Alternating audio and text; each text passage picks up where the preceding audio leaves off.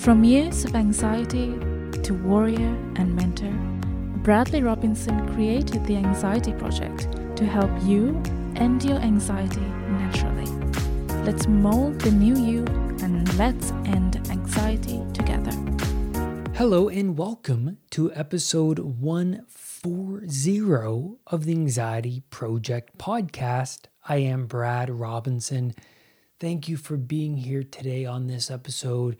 This one is all about those pesky anxiety sensations, those strange pains that you're curious about, that you're constantly obsessing over and wondering why they aren't going away. That's a big part of the obsession, right? Is that you're unconsciously trying to figure out what this strange sensation could be.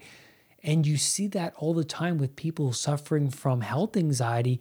They're very internal, right? You take that person and put them in a social environment, they're not going to speak that much. They're going to be internal, right? They're checking in. What is going on? And their unconscious is trying to figure out, well, what is the reason behind this pain, this sensation? Could it be this cancer? Could it be this disease, right? Their body is the crime scene and they are the detective figuring that out. But before I get into this episode, you guys left some comments on last week's episode 139 all about the fear of mortality and the fear of social judgment, being out in public, afraid of dying, but also making a fool out of yourself while you die, right? That was a big episode. Amber B says, fear of social judgment, that's me. Every moment when I was out in public places, I would constantly wonder what others were thinking of me.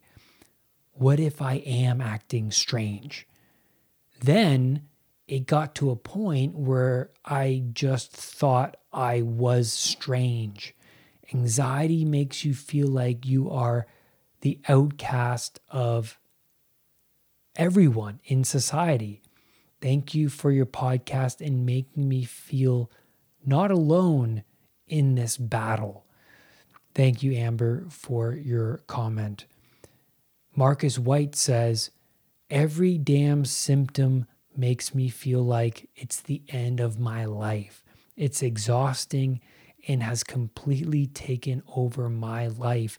I do nothing but think about my health. How can you end this obsessing? And this is the podcast for you, Marcus, because that's the question I'm answering today, or seeking to answer today, working on answering. And so let's start off by talking about the symptom and how you pay attention to it. You have the choice whether to pay attention to that symptom. But like my old self, I kept building upon this fear. I kept strengthening this circuit, strengthening it through constant attention and action, acting out the victim, acting out the different coping strategies, and just ruminating over it. And when you obsess, the unconscious is figuring out this unknown. Like I said at the beginning of this episode, it could be a threat, right? So it's best to keep this, I guess you could say, feeling, thought about it, the belief about it at the top of your values list, right? That's what your anxiety response is doing. Your anxiety response is saying, oh, this is a potential threat. I want to keep this at the forefront of Brad's attention because it could cost him his life, right? So your anxiety system is trying to keep you alive. Now, this old alarm system is doing what it can to keep you alive. So this sensation could be a number of any unknown threats, right? Especially if you Google it, right? The Googling of your symptom is a horrible, terrible idea, because then you're expanding the potential what ifs when you Google, right? The unknown gets bigger and bigger. And what happens when the unknown gets bigger and bigger? You're going to feel the flush of anxiety right away. And that's what happened to me every time I Googled. Every time I'd go on Google, I saw cancer, and then that led to different other types of cancers. And then it was just unlimited amounts of information. And all that information, well, like I said, led me further into the unknown, and my anxiety enhanced. And all those potential what ifs attach themselves to the symptom, magnifying its significance, right? Its value. And basically your unconscious is now taking this information in and saying, well, this is a big, big threat to Brad. This is a huge threat, right?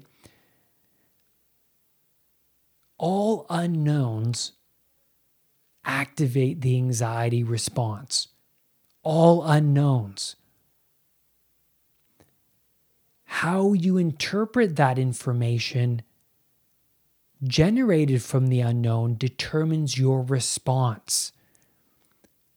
And so some people look at it as excitement, while others look at the same scenario as a threat. So you have a presentation you have to do. That's unknown because it's the uncertainty that brings about the many, many thoughts in the anxiety system sensations. It could be an interview, could be new day at school, the unknown. And for my current self, I view many situations now as being excitement rather than, in my past, my old self would view that as threat, as, oh my God, that could be the end of me, right? And so excitement and anxiety can be very, very similar.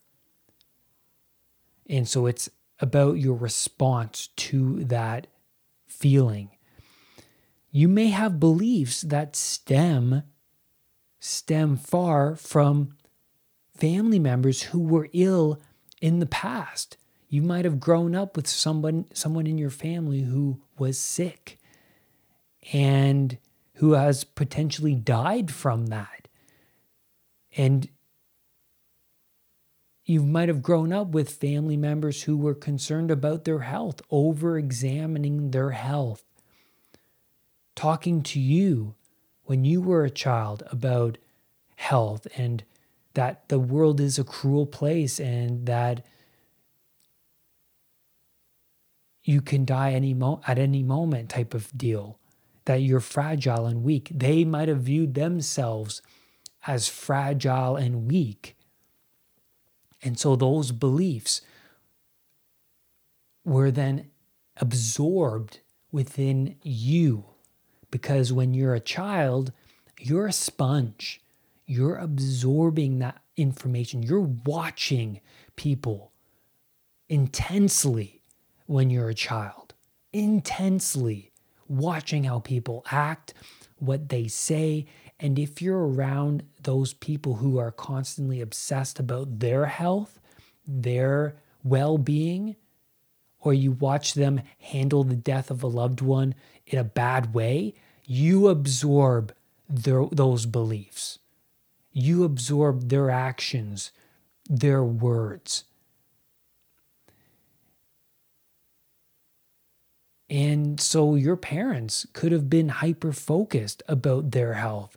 And so their words and actions were absorbed into your sponge-like character, but the thing is, their beliefs, their actions were ingrained within them from their parents, right? So the fact that you are obsessing means that your anxiety response is active, right? So we have that down. You're obsessing, okay, that means your anxiety response, your stress response is active. The constant, I don't know what this is. So the thoughts of, I don't know what this is, or the what ifs, means your sympathetic nervous system is active. It's active when you're reacting to these thoughts with strong emotion. That's going to activate your sympathetic nervous system, which is your stress response, which is your anxiety response. And so since this response is active, your heart is pumping faster, sending more blood to your limbs for action, to respond to this perceived danger. You're breathing more shallow. Digestion has become compromised because your body's like, why would I need to worry about digestion when I have to respond to this danger? I have to run away from this predatory animal. And so that's why a lot of anxiety sufferers have problems with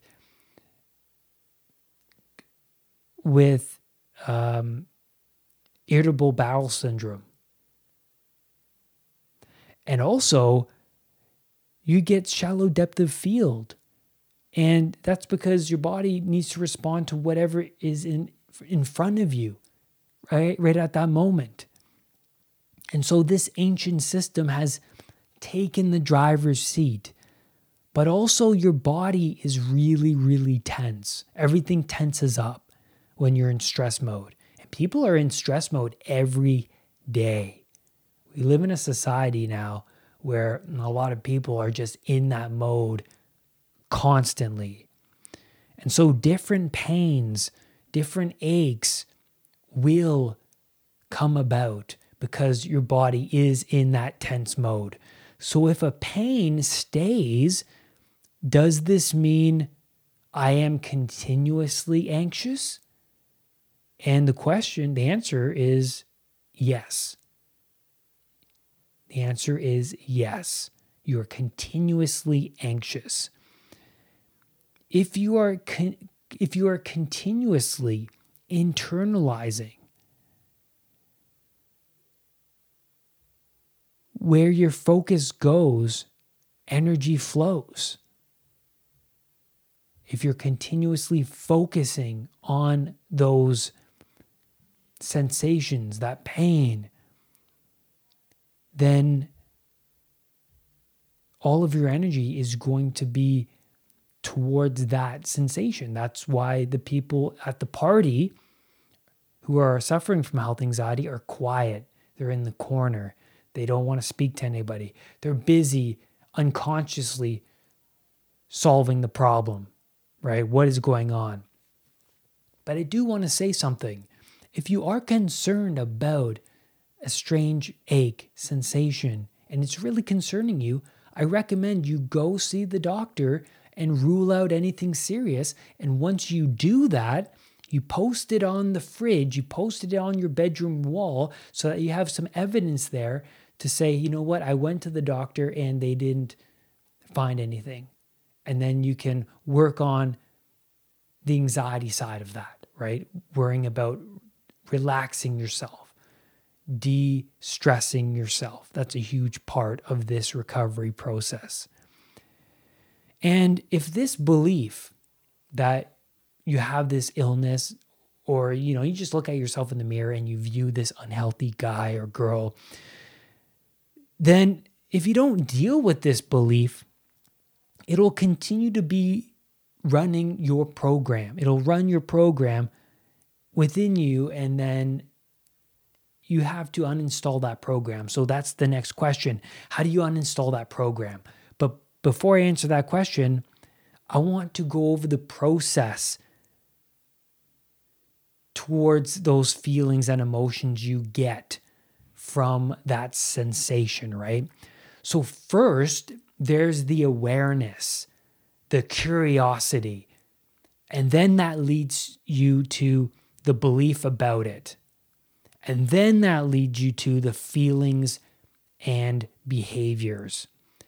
And this process can become so repetitive that it becomes so reflexive, and that you get the awareness, you get the curiosity, but then it goes straight to the feelings and behaviors without the recognition of the beliefs about it. So you may have all these different beliefs within you that you have no idea are there, because this process of the awareness, the curiosity, your belief about it, and then the feelings and behaviors have become so repetitive that the beliefs about it get dropped further below the surface, and that now you just have the awareness, and then you have the feelings and behaviors. So now you're just reacting every time you get the pain or sensation. It's an immediate reaction, right?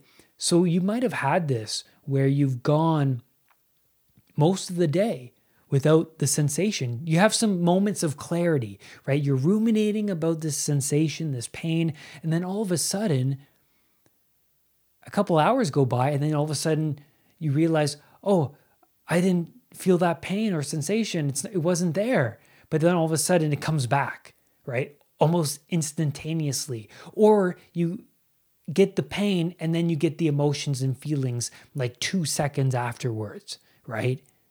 And so that's like this reflexive habit, right? That's this reflexive habit that has been ingrained within you. There's no longer this space. It's just sensation and then feelings and emotions right away. And so these beliefs make you stuck in this vicious loop. How do you begin to break from this loop? Beliefs are in your unconscious mind. So you have to speak to your unconscious mind, the 95% of who you are, the big part of the iceberg underneath the surface. The first thing is, visualizations are huge. So when I would meditate, and when I used to suffer from health anxiety, I would meditate and visualize myself breathing in healing light energy, and breathing in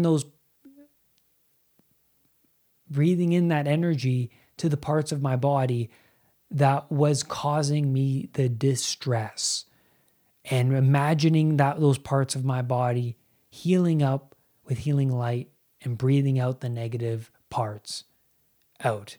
So visualizing myself healthy, vibrant, continuously visualizing the Brad that I really wanted to be.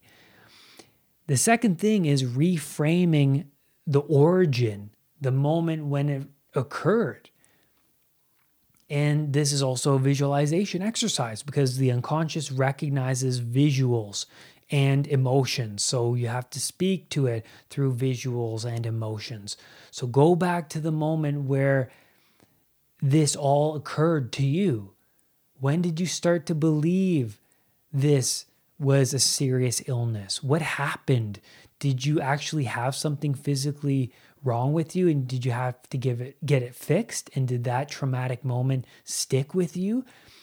Go back to that moment, visualize the height of that trauma, and then go back to the beginning of that trauma in your mind's eye, like a mental movie, and then go through the event the way you would have liked it to go instead. What would you have done instead? What would you have felt instead?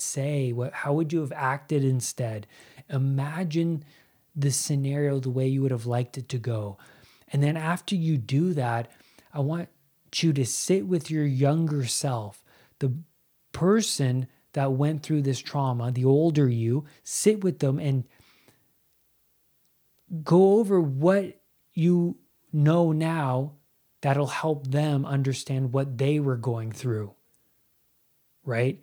Sit with them, comfort them, give them words of wisdom, encouragement. Help them understand what exactly happened and that everything is going to be safe. Because there's a part of you that's stuck in the past because you have yet understood what has happened in that traumatic event. So you're holding on to it.